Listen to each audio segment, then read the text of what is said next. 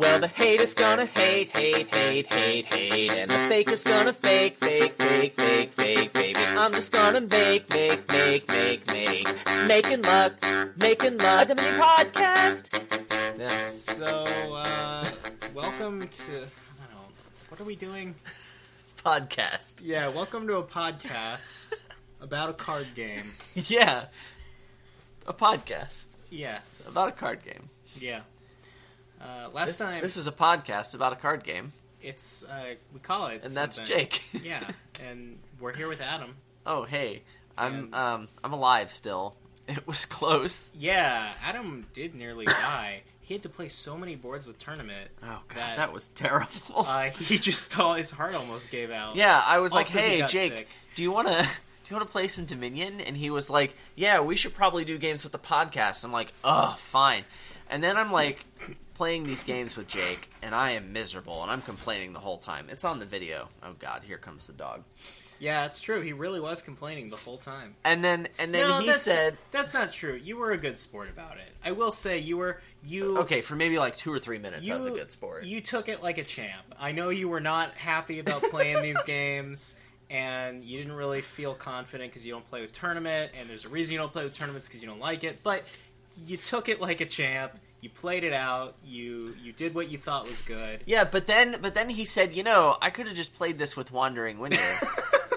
I'm like, why did you tell me this now? Why did you persuade me to play these games with you and then tell me that I didn't have to do it? Because I forgot that I had done that. He forgot. He just wanted to see me suffer. Well, don't we all want to see other people suffer? In particular me, right? In particular, Adam. Because first of all, my pain and suffering is funny. Right. Just in general. It's true. But also, it's deeply satisfying to many people, I'm sure. Yeah, no. Including you, and that's fine. You can say. No, I mean, we've definitely explored Schadenfreude before, mostly on the YouTube channel, but a few times on podcasts, yeah. Oh, okay. 2 things. Thing number 1, this is a new outfit you're wearing, right? Yeah, you got it yesterday, right? Yeah, how do you know that? You told me you went clothes shopping instead of grocery shopping, so I was going to ask you what you had for lunch today. Oh, thank you. Was it just peanut butter again? No, it was instant mac and cheese. I had some that I kept at work. Ooh, a backup lunch for work. I had backup lunches at work, too. Yeah, I didn't even steal this instant from a ramen. coworker.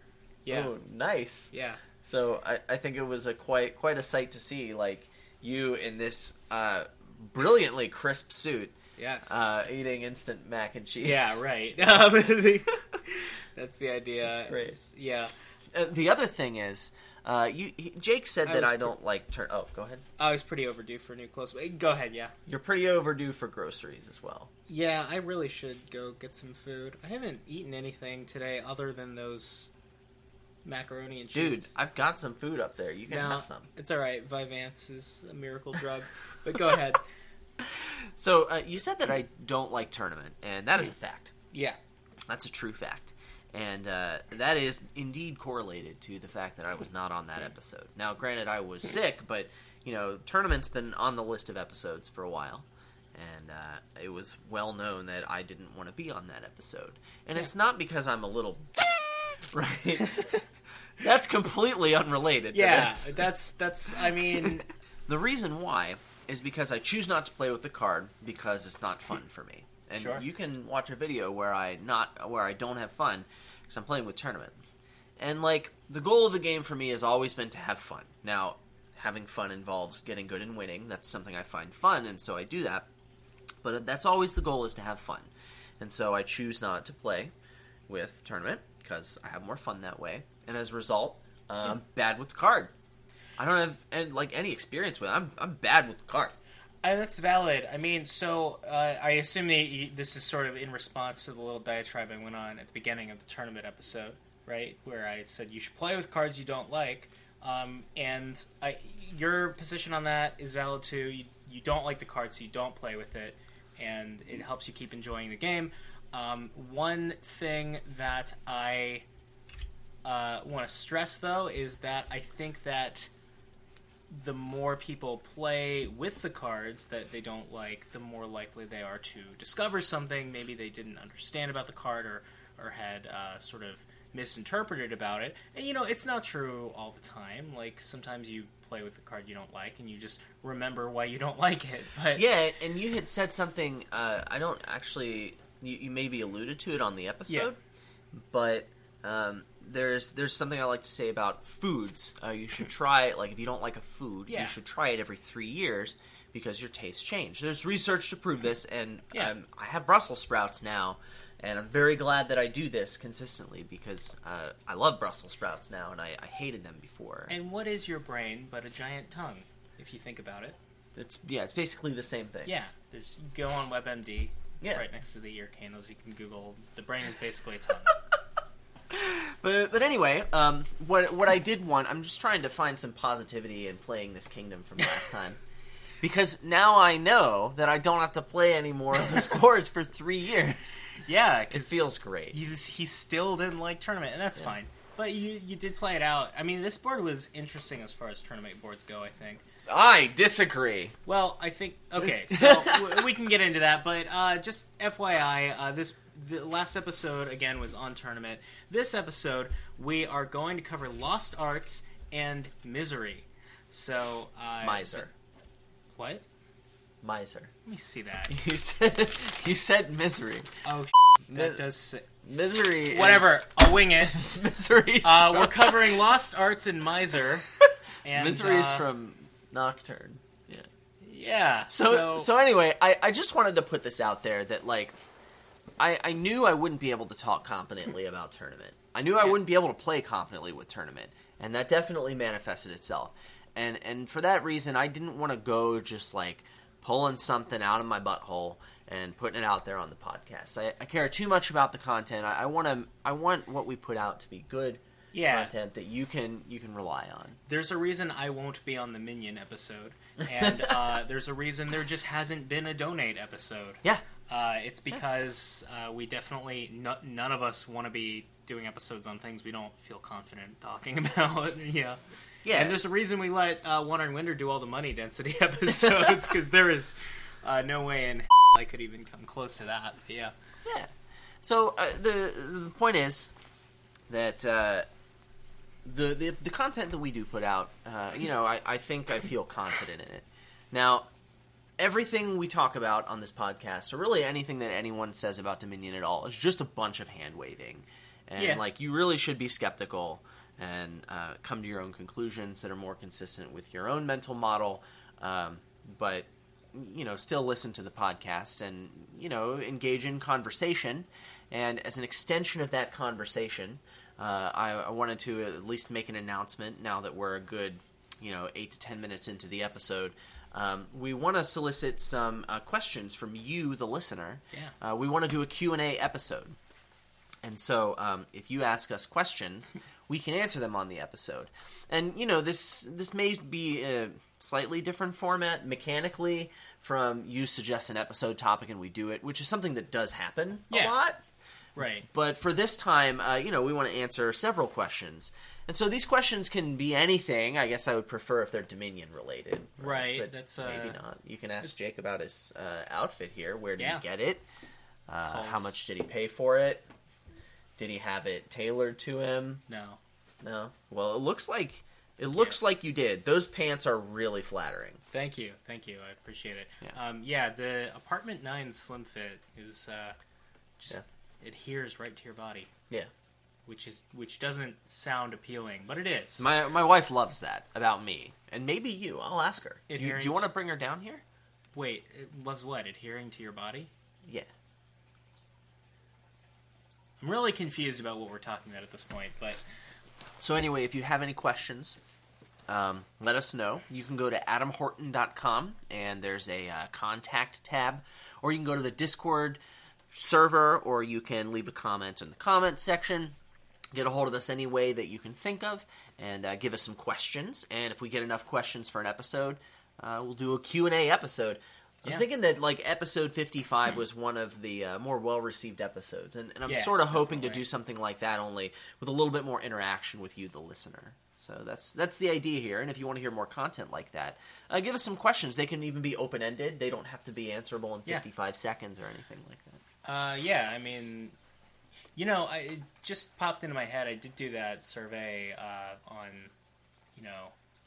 people, what they think, mistakes that they see. And so maybe we could incorporate that as well. But, sure, man. Yeah. Did they ask questions? No, they answered questions. I was thinking maybe we could... Oh, you asked the questions. Yes, and we could I answer got questions. a bunch of answers of them. Maybe we could go through these different people's answers and talk about, sort of aggregate them into... When you think about it, really, like, every yeah. episode of Making Luck is a question and answer episode. But we pose the questions and then answer the questions. Yeah. And then we question our lives on the way home. Yeah. So do you want to talk about this kingdom with tournament in it? Yeah, we should probably read the cards in it. I don't want to read them. Okay, You do it. I'll do that. This kingdom had Marauder, Tournament, Workers' Village, Charm, Forum, Governor, Jester, Journeyman, Relique, Tragic Hero, and it had the event Annex. Once more for our audio-only listeners, we had Marauder, Tournament, Walled Village, Charm, Forum, Governor, Jester, Journeyman, Relic, Tragic Hero, and we had the event Annex. So this board, we talked about it a little, and when I say we, I mean Wandering Winter and I, after we did this episode, we talked about it, and I think we came to the conclusion that you probably actually skip Governor, and that panned out. And I mention it because it's notable, because it's not really common that you flat out skip Governor. There was a little bit of sort of confusion as to whether or not you go for Marauder. Do you go for this junking? Because the Marauder's not a great card for your deck. But I think that we decided that you probably do go for it, and that mostly panned out as well. And then the tournaments, of course, were another question. So this is a sloggy game. You're not going to be able to consistently get those tournament prizes without doing some backflips for it. So Yeah, he was he's getting Annex yeah, to line up his things, which seems like hot garbage to me. But he also won, all the games. So I will say that the Annex is something tactical that you just, keep your eyes open. But, so the other thing about the tournament is, it's verse... So let's take the prizes out of the equation for a second and look at the tournament as just a peddler. Let's assume it never gets blocked. And we're looking at it as a peddler. It's really not that much better than Silver, and it's quite often worse, because this has all the marks of a game where the Silver would be better than the Peddler. Your deck is bad in this game for the most part, so the average card you draw is quite likely a Copper, and it could be worse, because you're getting junked with Marauder, you're maybe getting junked by Jester.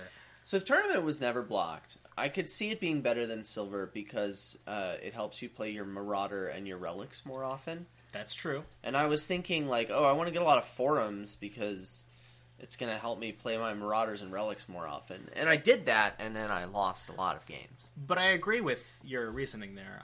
I also got a lot of Forums early on, and it was mostly for that reason. I started out with a Jester most of the time, but I'm not sold on that. I think that it's good enough. It junks your opponent a little bit, and it maybe gains you some good cards. I think it's enough that, if it's not best, it's close enough that you don't lose because you did it. But it could just... I mean, the Forums were a really good card, and they let you line up some good stuff where you're playing your Relic is a really good card here, because that attack is pretty brutal, and it helps you find your Marauder early.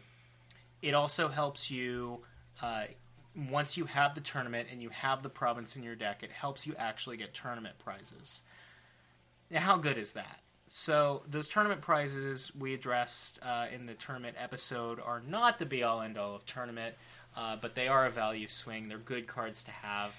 And so, I think that it was worth playing around a little bit, at least. So, as Adam alluded to earlier, I got some annexes at a certain point, just so that I could shuffle in tournaments and provinces.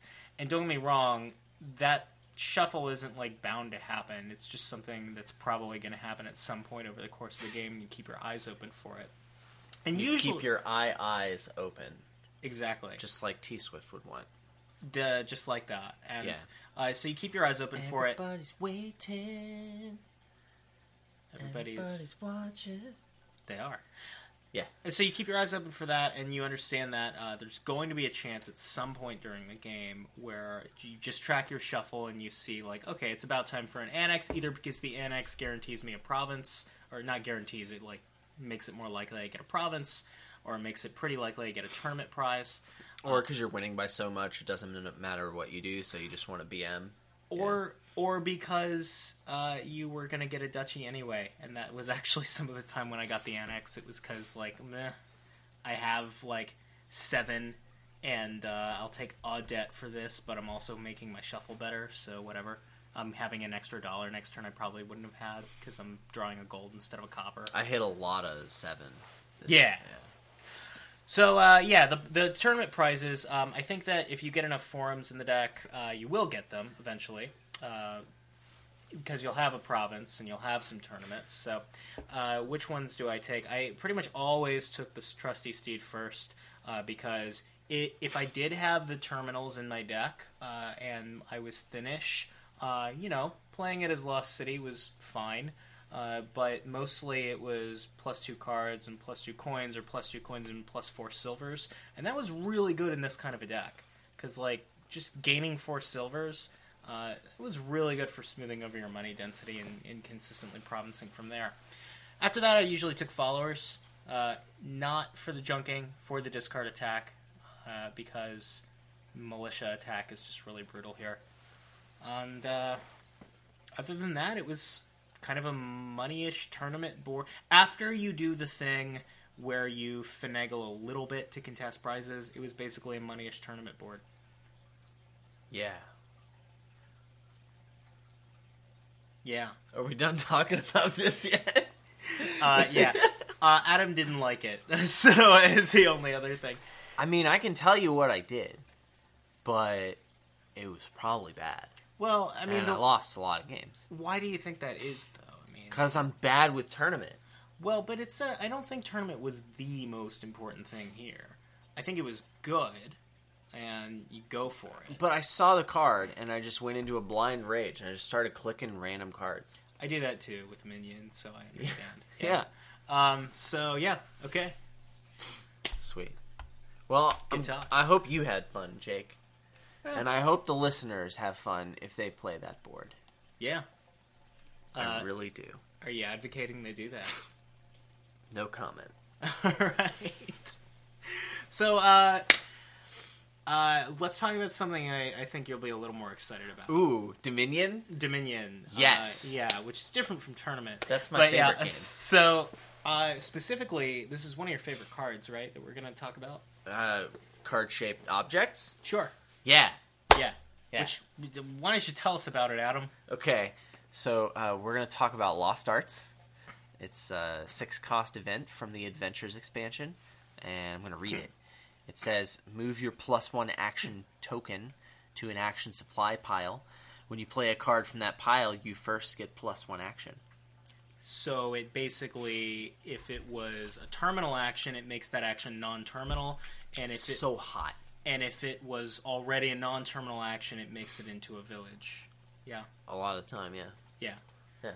So, I mean, I think we both agree this is pretty good, right? Yeah, it's really good. So the token goes on a pile. So, like, you can put it on a split pile, and that's okay. That'll work. The only weird one is castles. It doesn't work with castles because that's not an action supply pile. I know there are actions in it. Well, it can work with castles. Funny, this will never come up. Yeah, you could if small castle or opulent castle. It still doesn't work. You can put the thing on there. You can. It's still not an action supply pile. So, like, even if fortune is on top of the gladiator fortune pile, you can still put the token on there. Because it's still an action supply pile. And then, like, you still get the action when you play the treasure, which matters in case there's Villa or maybe Diadem. Or capitalism. And you just want to count up how many actions you're getting. Or, yeah. Yeah. Or capitalism. Yeah. Because that's the only reason you would ever want to count that. Okay, so let's talk about the things that you actually do with this card. Yeah, I mean, like, I think that you've called this a 10 out of 10. Yeah, man. 10 out of 10. So, I stand behind it, too. Yeah, and this is one of your hot takes, right? What are you talking? What's that supposed to mean? I'm saying a lot of people disagree with you on this.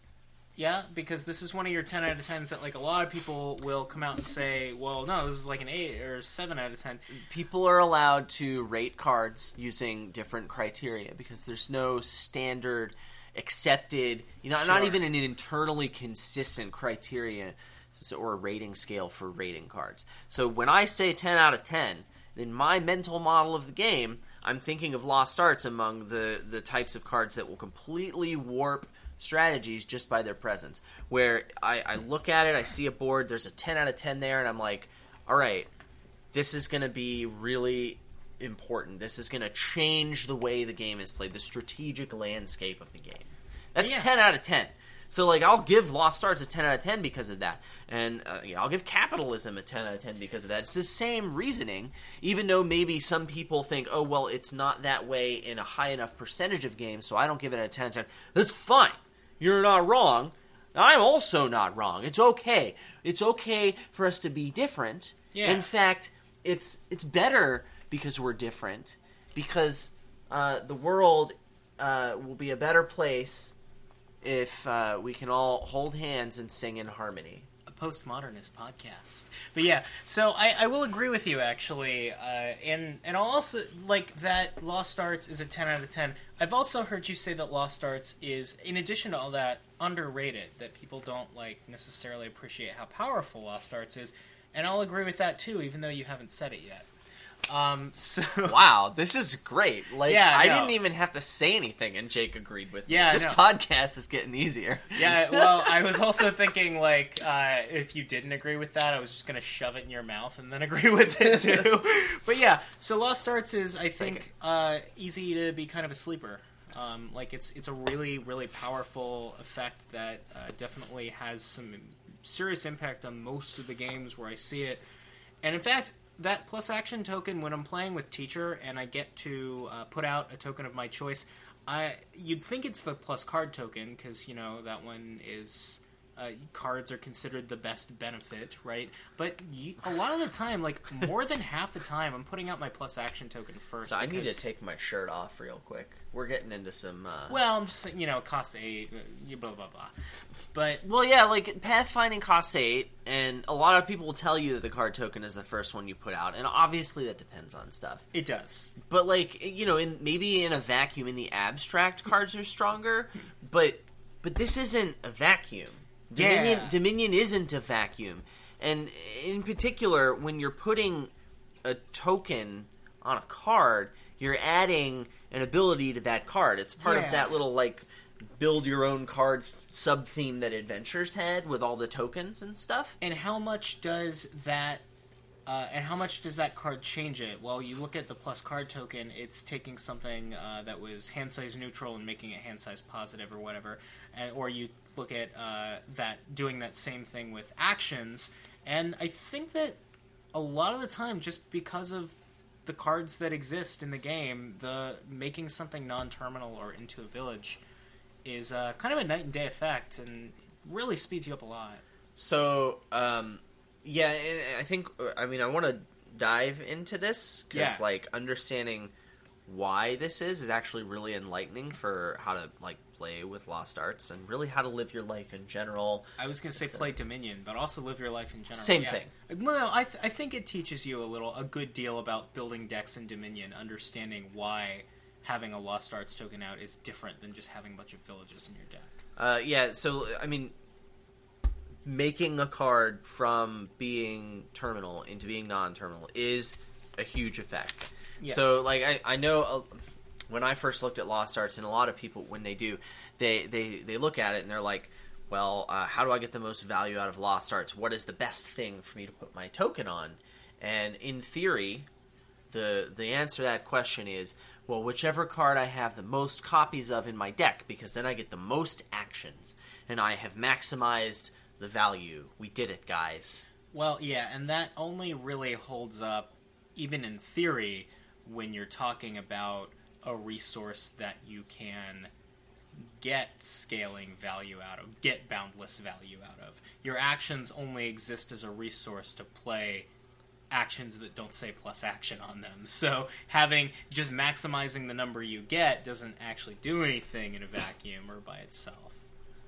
Sure. Also, remember, Dominion wasn't a vacuum. Right. So that's the other thing. That was a fundamental flaw in that logic to begin with. So like, why does this not hold up in practice? I think the first really big reason is the fact that when you're actually getting those actions on your turn, getting actions earlier on in your turn is good. Like, at the start of your turn is the best time to get actions, and then at the end of your turn, why do I need actions? It's the end of my turn. I'm not going to play any actions because my turn's over, right? It's a deck control function, so the earlier in your turn you get it, ideally at the start of the turn, the better it is for you, usually. Yeah, so, like, let's just, I mean, we can even make an example out of this. We can draw the comparison, like, okay, I want this action for deck control. There's, like, a Kingdom of Lost Arts and Market Square and Smithy. And so I have the choice between the two of these. I want to put either the Lost Arts token on my Smithies or my Market Squares. And let's say I'm going to try and build a deck that draws a bunch of cards and, you know, plays some Market Squares and buys stuff. Great, let's do that. So let's say I have more Market Squares than Smithies. I think that in this case, you're still better off putting Lost Arts on Smithy. And it's because you're getting the actions when you need them, namely earlier in your turn in a lot of the cases. But like if I was gonna put it on Market Square, effectively making it a village, like it turns into Workers' Village. Yeah. So if I want to do that, then in order to increase my hand size, in order to fulfill the requirements of draw, increasing my hand size without decreasing my actions, I still have to collide my Market Square / Workers' Village with my Smithy. And only when I do that have I increased my hand size. Yes, whereas having the token on the Smithy will do it for sure. All I have to do is find a Smithy. Right. I didn't have to find my Market Square Workers' Village. I think that we can we should also sort of preserve this example of this fictional kingdom that has Lost Arts and Smithy and Market Square, because what Adam is saying is sound logic in that 3-card example, but there is also a valid argument for putting the token on Market Square instead, but in a different situation. So I want to go over the two things that Lost Arts will often do for you, and sort of qualitatively how they affect your build. Now, first off, it can make a terminal into a non-terminal. That's a village effect that looks sort of like you get to ignore villages this game because you have turned the terminal action you want to play non-terminal, so you just get to bypass the fact that you needed villages. So let me be clear about that. Lost Arts is a village. Sure. It is a village. Yes. So, like, you didn't not need villages. I mean, you got Lost Arts. That's a village. Right. So, like, that was your village. For the purpose... Yeah. It's a village. It is a village. But for the purpose of just explaining this dynamic, I'm going to, like, call it not a village. Just because I'm going to say... Not some of those other stupid villages. You actually have to draw and play and hope you collide with the card that's terminal. Right. So... Right? It's just packed in. You just, like, shoved it right in there. Like some Play-Doh. Into a mold into something that's, like, shaped like food. And now the Play-Doh is non-terminal. So it's shaped like food. And I'm calling the idea that you turn a terminal into a non-terminal, I'm calling that the ignore the village effect of Lost Arts. And then there's the other thing that you can do with it, which is the make your own village effect, which is where you put it on a non-terminal action, and it turns that non-terminal action into a village where you didn't have one before. Into something that gives you +2 actions instead of +1. The quote-unquote traditional village effect, which is just what I'm saying. It's not just letting you play that one terminal action. It's adding actions to your pool that you can then use to play whatever cards you want. So we should talk about which thing is usually stronger with Lost Arts and when, and what those things tend to do and why. So, putting Lost Arts on your terminal card, I think is much, much stronger. Usually, I'm going to say that's the case. I mean, there are exceptions, sure, but I think almost all of the time, you want to put it on the terminal card instead of jumping through the hoops of putting it on a non-terminal. And you've kind of alluded to some of why that is, but there is also just kind of a fundamental difference a lot of the time between having having this terminal action be non-terminal versus just having the villages, and the consistency of it, just having to find that one terminal instead of terminal plus village. That's a big part of it. Right. But there's something else. It allows me to shove a bunch of smithies in my deck because now they're non-terminal smithies. I can just shove a bunch of those in my deck, and now I have more smithies, and so I get to build my deck in a much more simple way. But also, this way is much more efficient, and it results in a deck that's greedier, and it's greedier in a productive way. I mean, it would be greedier if I didn't have Lost Arts, but now I get all the benefits of that greed without any of the downsides, because now it doesn't matter if there was trashing in my Market Square Smithy game, or it doesn't matter how hard it is for me to line up my Market Square and my Smithy.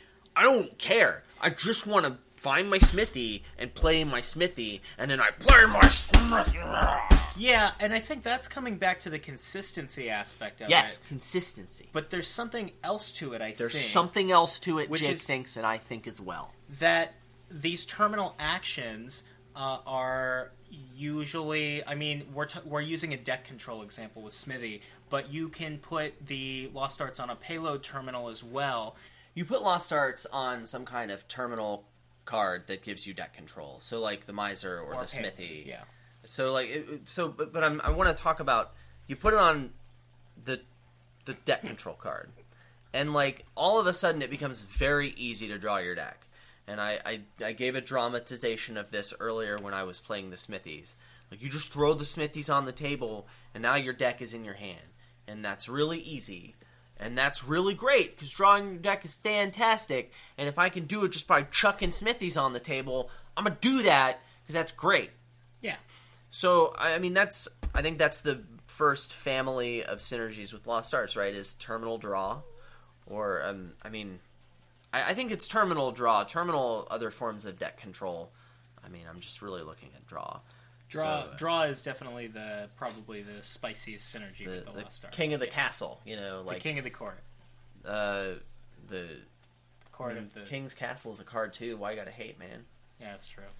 I would put Lost Arts. Well, you can't put Lost Arts on King's Castle because it doesn't work on the castle pile. That's true. Now we learned that today. An Edge Case podcast. But anyway, I think Torture is probably at the top of the list there. Right? Yeah, it's terminal draw, and it's got a payload element that stacks. It's super hot. Yeah. But then, like, there's the other family of synergies, which is terminal payload cards, right? So, like, there's a different consideration that you make there, because it starts to look a little bit more like I just want to put as many actions, or I want to get as many actions out of my Lost Arts as I can, so I put on the most plentiful thing in my deck. So if it's on a payload card, then I usually am not getting the action until the end of my turn. Mm-hmm. And that usually doesn't matter unless I'm playing some weird draw to X deck, in which, I mean, you have fun with that. But, like, I want to play a lot of goons on my turn, so I'm going to put Lost Arts on goons and shove goons in my deck. And that's great. That's another great way to do it. But, I mean, I would, if I had some other card, if I had more copies of another card in my deck, I'd probably just put Lost Arts on that and use the actions to play the goons. Yeah, now all of this has been really talking about the first thing, which is the using the Lost Arts to quote-unquote ignore the village or bypass the village. And that's usually where Lost Arts is going to be strongest and what the best thing to do with it, but not always. So sometimes, instead, you use Lost Arts to create a more traditional village, quote-unquote, in that a village that adds actions to your pool. And Usually that's not quite as strong just by itself because of the things that we've gone into earlier. Yeah, you have to give all of that up. Yes. You have to give up the consistency, the way you can build your deck more aggressively. What do you get in return, though? You get the flexibility to use those actions on these different these different cards. And so usually you will look at doing this when you are wanting to play several different terminals in the kingdom, and a lot of them. So let's come back to that Market Square Smithy example. So let's say that Market Square Smithy game also has goons. So now I'm looking at wanting to play the Smithies to draw a bunch of goons and then play a bunch of goons. But there's no village in the kingdom unless I make one out of Market Square. And so I can play as many non-terminal Smithies as I want. None of that is ever going to help me play more than one goons in a turn. And sometimes the game can be won and lost on things like that. So it's worth sacrificing the consistency, sacrificing the build speed to have this better result, which is that you needed to play multiple terminals that are in the kingdom. Like, I need to play the Smithy and the goons in that case. So, I mean, right now, are we in a 4-card kingdom of Market Square, Smithy, Goons, Lost Arts? Sure. I mean, and you can make an argument for just putting the Lost Arts on the goons, too. But That's what I was going to say. Because, there's no trashing here. So, I mean, putting Lost Arts on goons, that's just great. Well, but now I can just shove goons in my deck, and it doesn't matter if they collide. I'm fine. But then you don't have the draw from the Smithies, and so obviously then if you just spam goons, maybe you don't need the draw from the Smithies to have multi-goons turns. But the idea here is just that sometimes making a terminal card non-terminal takes a backseat to creating this plus action to your pool when you're needing to play multiple different terminals that are in the kingdom. So my example was Militia plus Masquerade. Yes. Right? You're not going to get that effect of screwing them over out of most of the cards, leaving them with only 2 good cards. You're not going to get that unless you can play a Militia and then a Masquerade. And with Lost Arts, that's not enough support by itself unless you're going to put Lost Arts on Militia, and we're not going to do that. That seems silly. Well, the other big thing that gets at that is the crux of why you sometimes just create a regular village out of Lost Arts is that it lets you play the terminals in the order that you want. Sometimes that matters, with the Militia Masquerade example. You'd want to be putting Lost Arts on the Masquerade because it draws cards, but then you're not getting to Militia them and then Masquerade them. Right. So let me just summarize here. So we have the option of putting Lost Arts on a terminal, which has all the benefits we talked about. You get a consistent deck. You get a more easy-to-build deck. Yeah. Because you can build it in a more efficient way. And you're gonna give that up for the ability to play your terminal actions that are differently named in the same turn. Or play without the support of another village. Or play them in a different order. And usually I'm going to say that first situation edges out the second one. But, you read the kingdom and you decide what's better. Right. So I'm not going to say it never happens. But I'm just saying you're giving up a lot in order to get a benefit that a lot of the time doesn't matter. When it does matter, look at it and figure out if that's important to you. Really, that boils down to there are absolutely no other villages, and there's this effect that I absolutely need. Sure, if there's another traditional village in the kingdom that I can just buy. Just some other village, yeah. Yeah, I'll probably just go for that, and then put the Lost Arts on the draw card or the whatever because of all those... Because, ideally I have my cake and eat it too. I get to do all of that stuff. I love cake. Yes. And pie. Yeah. So I just want to... I want to harp on this one more time, and then I'm actually done talking about Lost Arts. But I want to harp on this one more time. Traditional village, meaning it gives me 2 actions in my action pool. Yeah. That is not the only way to get a village. Lost Arts is a 10 out of 10. It's a super powerful thing, and it's not necessarily going to get you that by itself. It requires the support of some other thing, and you had to do it this way, which we decided wasn't that great all the time.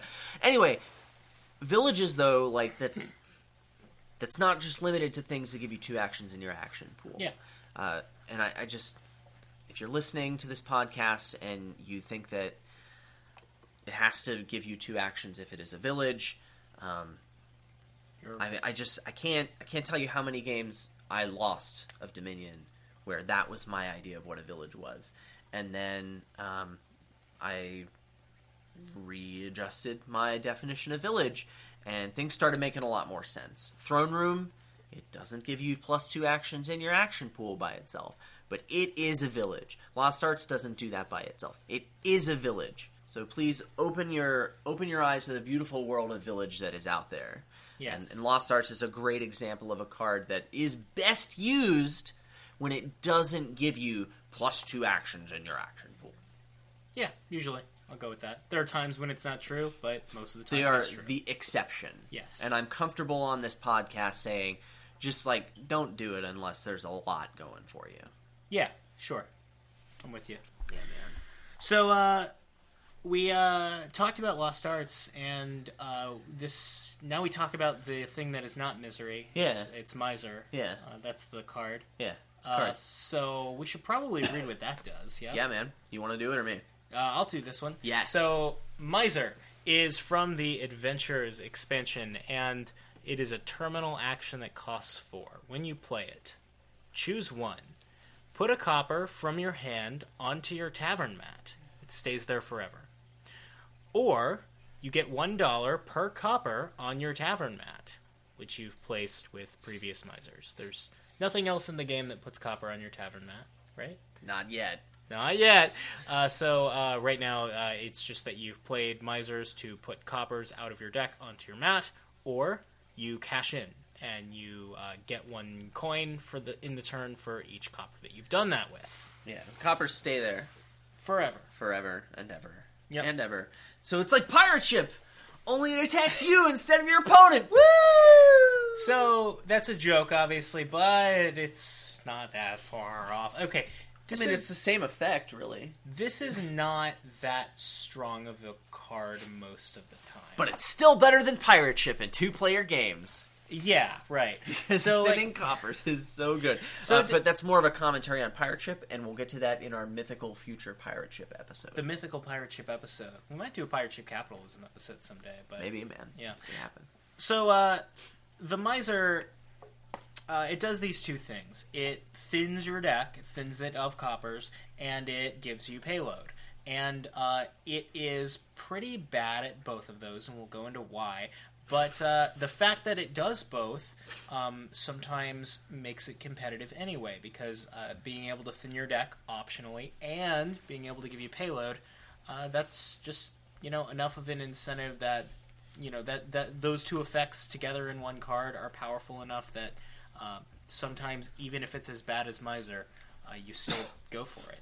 So when I lay my weary head down to sleep at night, and I have, maybe a good 5 to 6 minutes of quiet before the boy wakes up and starts screaming and then can't go back to sleep for 3 hours. Or Jake, yeah. But during those 5 to 6 minutes, I like to dream, Jake. Yeah. And I've been dreaming a lot about Miser recently. Really? And I can tell you all about my Miser dreams. Yeah, why don't you tell me what your last one was? All of them are this way, Jake. The dream is that I can play 1 card, and that card is Miser.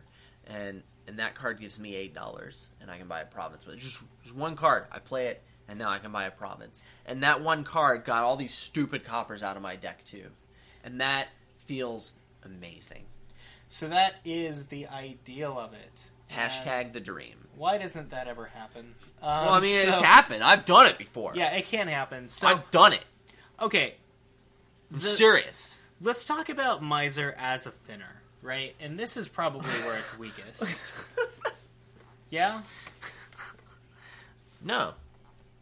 I think the thinning is the strongest thing the card does. Okay, sure, but if you're getting it for the thinning, I think that you are pretty desperate for thinning. I think that this is a card that you pretty much sucks at thinning. Almost never get as a thinner. And why is that? Well, it's terminal, and it only thins 1 card per turn. That card comes out of your hand, so it's reducing your hand size by 2. And it can only thin coppers. It can't touch estates, curses, ruins. So normally, when we talk about bad thinners, we'll only have to deal with one or two of those. So Miser is very generous. It gives you all the limitations that are like possible in Dominion of a thinner. But it keeps those coppers in your deck. Yeah, which is really good for Gardens. Gardens. Keep. Okay, yeah. So, wow. I mean, it's pretty bad as a thinner. It's probably like the worst thinner. Well, I mean, it's not good at thinning. Yeah, right? So if we're gonna judge it on like how good is it at thinning your deck, then like I mean, I think it's only better than Transmute, and that's not saying much. Right. Like it implies you're really desperate to thin coppers for some reason. If you are really needing to use Miser to thin your coppers, maybe it's a Goons game or it's a Colony game or something, and it's the only way to do it. You know, even then, sometimes you just say, maybe I can get away with not thinning. If my only thinning is Miser, maybe it's stronger to just ignore it. But, you know, sometimes... Thinning is so good that sometimes you put up with it. Sometimes you're so desperate for it, yeah. And Miser's there for you, man. It'll put those coppers on that tavern mat all day long, brah. So then we think about using it for payload, and it has, you know, its other limitations, but it is better to use it for payload. It's more common. In fact, it's strictly more common to use it as payload, because if you're using it as payload, it means you've already used it as thinning. So I think you mean strictly less common, right?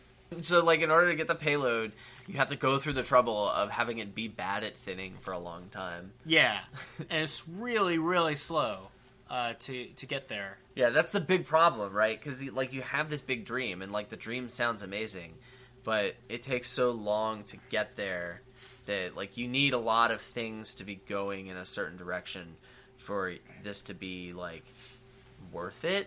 Yeah, let's clarify that without support, like just in a vacuum, the Miser. Ooh. I love talking about things in a vacuum. The thing where you're using Misers to thin your coppers and then eventually playing the Misers to get money out of your coppers, that will lose to vanilla big money, and not many things lose. And I'm talking about big money with no kingdom interaction at all. You're just buying treasures and. Not many things in Dominion lose to vanilla big money. Oh, I can play a lot of stuff that loses to vanilla big money, you man. can do it. But like, don't you tell me I can't. Well, no, I'm saying, but this is in the tier of those. Like, this is, the Miser thing is usually bad enough that, you know, by itself, you need to have, like, some compelling reason. By itself, it doesn't overcome vanilla big money. So let's talk about those compelling reasons. Yeah, let's do that. So, the first one, I think, if there's any other way to trash coppers, and I went and looked at a lot of them, if there's any way to get them out of your deck, actually thin the coppers from your deck, you're going to want to do that instead. Yeah, I mean, it depends, like, because usually you're looking at what other benefit that copper thinner is giving you, and often that benefit is either that it's thinning the coppers faster, or that it's giving you something that turn you play it, like money or... In other words, anything at all. Yeah. So, like... Maybe not trade route, but... Well, but trade route can trash estates, which is way, way better than trashing coppers. So, like, even trade route has Miser beat here. I'm thinking, like, other things that trash coppers that I might take Miser over are the things that are very expensive. Like, I'm talking $6 or more, because I can open with the Miser, and it might take me a minute to get up to, like, my forge or whatever. So maybe the Miser is going to serve me a little better there. Yeah, sure. But maybe I can use the Miser to help fight the Forge. I don't know. Or maybe you just build into more payload and ignore the Miser and get the Forge. It doesn't matter. Anyway, so... Well, yeah, it depends on a lot. So other copper trashing is something that Miser really doesn't like. And that's just because other things are better at trashing coppers. And that extra pace, with thinning being important in the early game, thinning more quickly or getting absolutely anything out of your copper trashing besides nothing, squat, crapola, like that's going to be much more important to you than the possibility of maybe playing a card that's going to get you money. So someday. It's probably because it's rarer. It's probably more interesting to talk about the things that do make Miser competitive. Like when is Miser a legitimate consideration as something that you're building into. As payload, it's fairly limited. All it's giving you is money. It's never going to do anything else for you but give you money. It's very thematic. Yeah. So, Remember, if you ignore theme, you're just going to lose. Just going to lose games. Yeah. So to really justify going for Miser, you need to be making use both of the thinning and of the payload, in my opinion. And that's the only time when Miser is really consideration as the best deck that you could be building. Is you needed it for the copper thinning and you need it for the payload. If you're using both of those functions, sometimes you can justify it. I think you need the thinning. The payload, I mean, it's nice, but sometimes you just need to thin. So I'm thinking Highway Seaway or something. Okay. I'm just gonna get Miser for the thinning. I mean, it's edge Casey, but sure, I see what you're saying. Yeah, I mean, the other thing, and to use it as a thinner in that case, instead of ignoring thinning, I think that you need some way to play more than one a shuffle, ideally more than one a turn, and that thing needs to be faster and more efficient than just getting villages and then needing to line the Miser up with whatever village that you have. So things that let you do that are Lost Arts. There's a reason we put this in the same episode. So Miser with Lost Arts can sometimes be fast enough because you can just spam Misers at that point. Royal Carriage, right? Because you can get the Miser and then get the Royal Carriage and then get more than one Miser play in a shuffle without having to line the Royal Carriage up with the Miser. Okay, I'm confused. So you're talking about just trying to play a bunch more Misers. I'm talking about using the Miser to thin the copper faster and then power up the Miser faster. Okay, so I mean things like that can help. I find it's difficult to hit 5 or 6. I mean, if you're going to do this, you're probably going to open Miser, and that makes it hard for you to hit 5 or 6. Sure. It's while the Royal Carriage can be fine, sure, anything in the Throne Room family will get you there, and Royal Carriage is great because you can line it up. I mean, I'm trying to think of situations that not necessarily are speeding up the Miser, but are just slowing down the rest of the game. Well, okay, or maybe something that rewards you for taking the time to do this thinning. Well, just before we move on from speeding up the Miser, I think the more realistic example is usually Scheme, right? Because, So this is getting close to, the Turbo Miser that I described. If I can open with 2 Misers, then, I have the chance of playing a Miser every turn starting turn 3. And that's pretty good. That's certainly fast enough. And so, if you can open Miser Scheme and draw both of them on turn 3, then, man, you got there. You probably did it. So I would consider doing that. I mean, the Turbo Miser still isn't super the best thing ever, but it's a halfway decent deck. Yeah. But all this is still pretty narrow, right? You're looking for a lot of support, and you're also hoping that support doesn't enable something that's better. That's the big thing, right? Is that when we look at all the support that Miser needs, we're looking at some pretty powerful enablers. And is Miser the best thing you can be enabling with them? Sometimes the answer is yes, and I think that when the answer is yes, it means that you needed both the thinning and the payload. But, a lot of the time, there's just some better card. I mean, there are a lot of better cards than Miser out there. I'll give you that. I just don't think... I don't think that, trying to play 10,000 Miser starting from turn 1 is necessarily the way I want to approach it. I think more along the lines of, I'll probably open with a Miser, but now I'm going to do some other stuff while I'm thinning these coppers that's going to slow the game down. Yeah, attacks. I mean, a brutal attack, like a ghost ship or an ambassador or something. I would think Miser's really good there. Now, with junking, you're going to have to be careful because if you can't trash the junks, I mean, you would really like a way to do that. But sure, junking can get you there. There's also the issue that a lot of time that conflicts with getting your Miser in the first place. Sure. Do I open Miser or Sea Hag? I'm probably going to open with the Sea Hag. Well, it depends on a lot, but so there's that. Or maybe something that rewards you for taking the time to build. So, like you said, colony games earlier. So dominate by extension there, or like maybe a King's Court. So like if King's Court is there, I can draw a bunch of cards and then King of Miser, and then I've done the fast thinning. I can even put the Miser in my deck later, and then I can King the Miser. Right? I mean, King's Court's broken, and Miser sort of likes the way that happens. Yeah. So I talked about Turbo Miser, other copper trashing. I guess the last thing that I think helps Miser out here is just like other things you can do along with your Miser.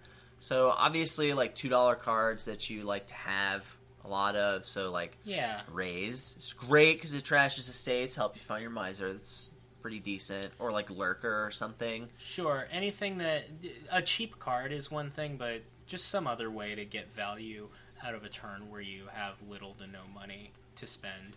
Yeah, like as long as I'm not giving up my entire life to try and shove coppers on my tavern mat as fast as possible, then maybe I'm accomplishing something. Yeah, and like Alms opens up a whole bunch of more possibilities. Maybe we're kind of in a weird place when we're talking about maybe Arena, because Arena kind of rewards you for over-terminaling in the first place, so that time when you talk about getting greedy and shoving 2 Misers in the deck early, maybe you do that. Maybe you've got these other actions that your turn is going to suck anyway, while you're, shoving coppers on the mat. Arena, woo! Yeah, I mean, I'm reaching. You got a woo out of me. Yeah, I'll concede that I'm reaching here, but you kind of have to because Miser is pretty weak. So yeah, like you need all this kind of stuff, like the lack of better copper trashing, and something to slow things down, and maybe like also something to do for cheap or along with your Misers can be helpful. Yeah, but like maybe if you have a lot of that, then yes, Miser's great. Who doesn't love Miser, man? Yeah, man. I love Miser. Communists. Only communists. Yeah, or terrorists. And terrorists. Yeah. Communist terrorists. Right. So, we should probably talk about a kingdom that we're going to be playing that has Miser and it has Lost Arts in it, right? Yeah, we put them both in. Yeah, we put them both in. Yeah. We rolled kingdoms until we found one that Miser didn't seem bad in. It took a long time. It was like 7 or 8, maybe more. Well, the thing is, it wasn't just the fact that we had to make Miser viable. We had to make Miser viable without making something else just better. And that's hard. That's like, you have to find that sweet spot. Where... Rip.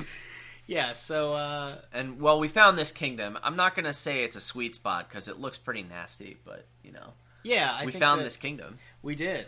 You want me to read it? I think that would help. All right.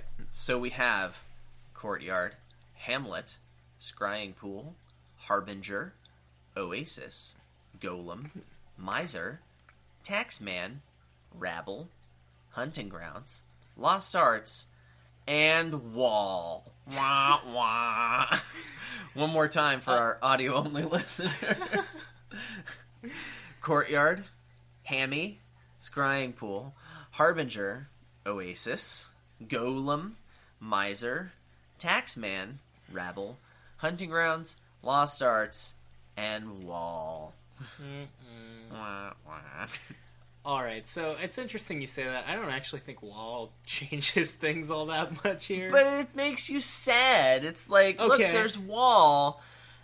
I want to trash my cards, but you can't reduce your deck size. You can't. That's not a thing on this board. You can't do it. So screw you. Wall is gonna. It's funny. Feels bad. It's funny. I think that Miser is actually good here.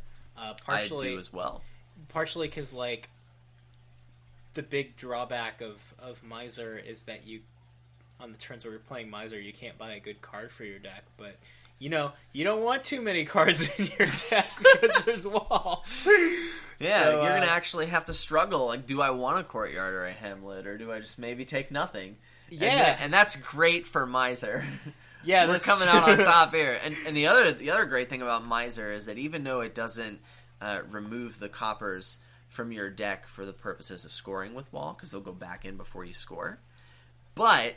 it actually does reduce the number of stop cards or the number of non-actions in your deck, and Taxman doesn't do that. It's the only way to do that here. So, like, I think that you what are you doing on this board? I gotta open Miser, man. I'm doing it. I have a little bit of a different read. I think that I'm actually going to open with a potion, and I am. Oh yeah. Probably. I'm thinking either Potion Courtyard or Potion Oasis, and I think it's probably Potion Courtyard for me. Yeah, you want to build a different deck here than me. That's the big issue. If I was going for Scrying Pool, I'd be on board. I would get the Potion in the Courtyard. I want Scrying Pools and I want Golems. Golems with an S. Maybe not with an S. Do I want Golem? I don't know. I'll think about the Golem as I'm building. I think I probably am getting at least one, because, like, drawing my whole deck consistently, that seems like a bit of a reach. But, and then at a certain point... Then why are you going for Scrying Pool? Well, I don't have to draw my whole deck to draw a decent amount and get value out of my turns. You're going to get there eventually with Scrying Pool. I mean, it's... Well, that's the thing. Am I... Super OP. Maybe. Yeah, You're still going to get Miser, right? Yeah, I'm going to get Misers. Well, you're going to draw that deck, man. I believe in you, Jake. That's true. I believe in you. And I'm going to be getting Hamlets for extra gains and basically just powering up my Misers to give me a bunch of money, Hamlets for plus buy, Scrying Pools to draw, possibly some Golems. Mostly the Golem, I think, is going to be negating the Rabble attack. Because you talked about putting Lost Arts on Rabble and then spamming those and making me top deck a bunch of green cards. That's the deck I want to build. I want to put Lost Arts on Rabble. I want to play 55 Rabbles. I'm going to open Miser for that. It's going to help me. It's going to thin coppers, which you got to do. But it's also going to help me, hit those hit the price points. It's going to help me hit 6 for Lost Arts. It's going to help me. Well, that's really the only time I'm going to blow it up. I'm going to try and thin. And I'm going to get a silver with my Miser to open. So you're opening silver Miser. Yeah. Okay. Are you getting a Taxman? I don't think so. I don't think I'm going to find time for the tax. I think...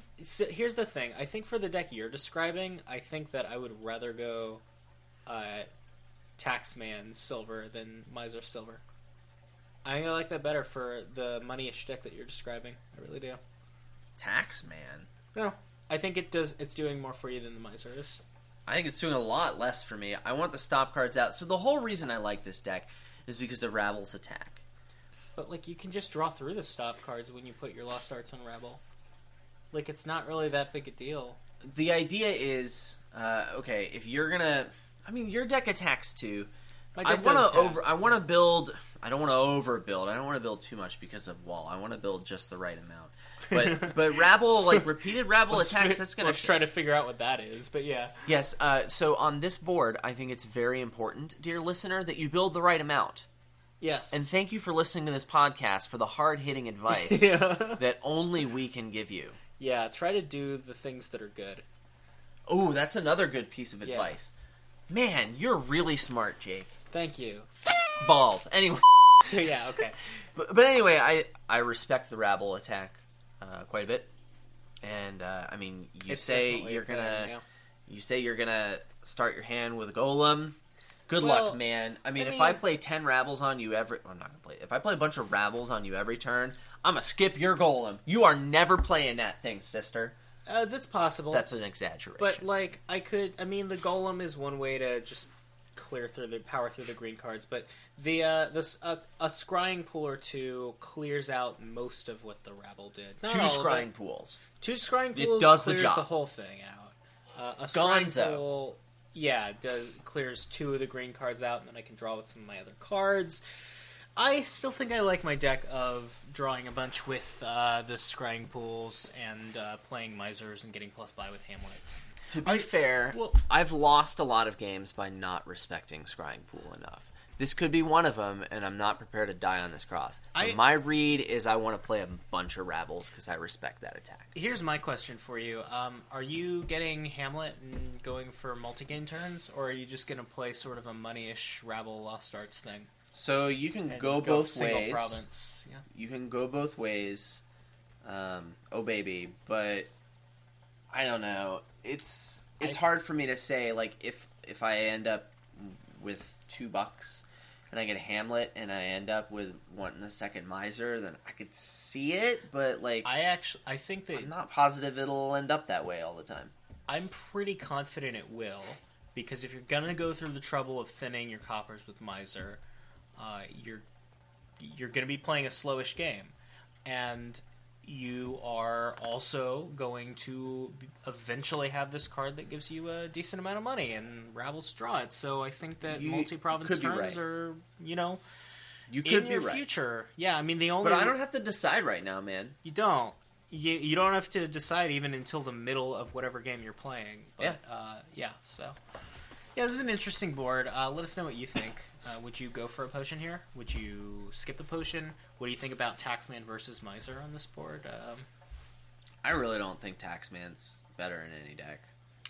I really do like the... So, when I'm looking at the Rabble Lost Arts thing, I'm looking at trying to end the game faster with a single province money-ish. That's not why I want Rabble Lost Arts. That's why I want it. That's why I'm envisioning. That's not why I'm building the deck. I'm building it around Rabble's attack.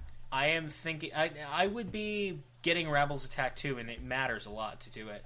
But I am if I'm not doing the potion scrying pool thing, I am getting a Taxman and a silver, or a Taxman and a courtyard. I haven't really decided on that.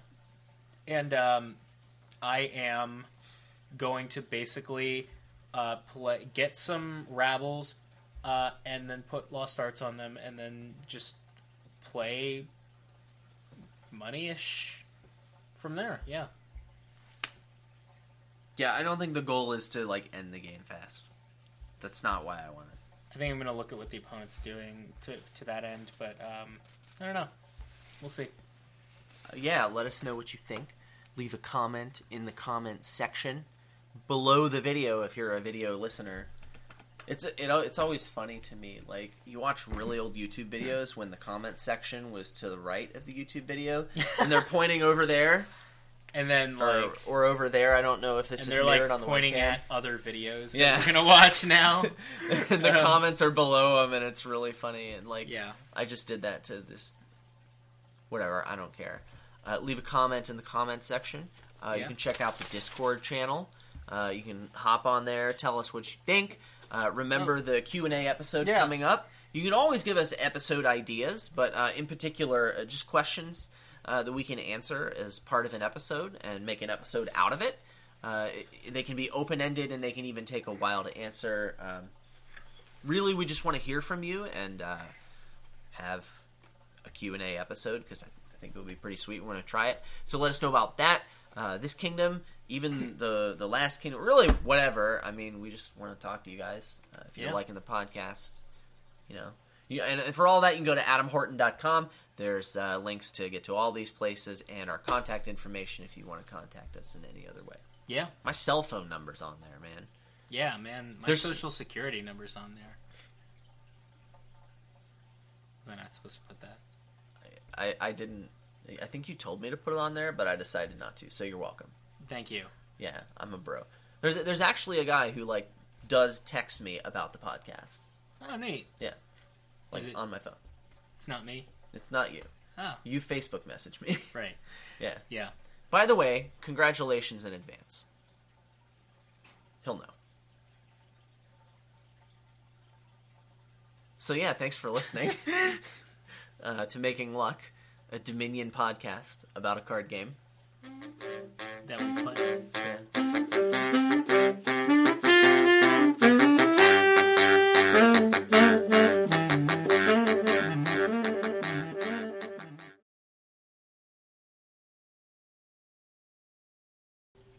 Who won the raffle last week? There's a not so shiny penny at stake. I think that was Wandering Winder, actually. Oh, he did? Yeah. Yeah. Is that because you're too lazy to get him to send it to someone? How does that make me lazy? He's the one not sending it to someone. How is this my fault? You're going to have to pester him. Man, that sounds exhausting. Yeah, I know. I don't want to do it either. Yeah. It sucks. Speaking of, the raffle this time is Adam. Nice. So, yeah. Nice. Yeah. It doesn't sound like you're running out of ideas at all. No. Yeah. I regret reviving this raffle. Oh, I don't think you're the one that revived it. Yeah.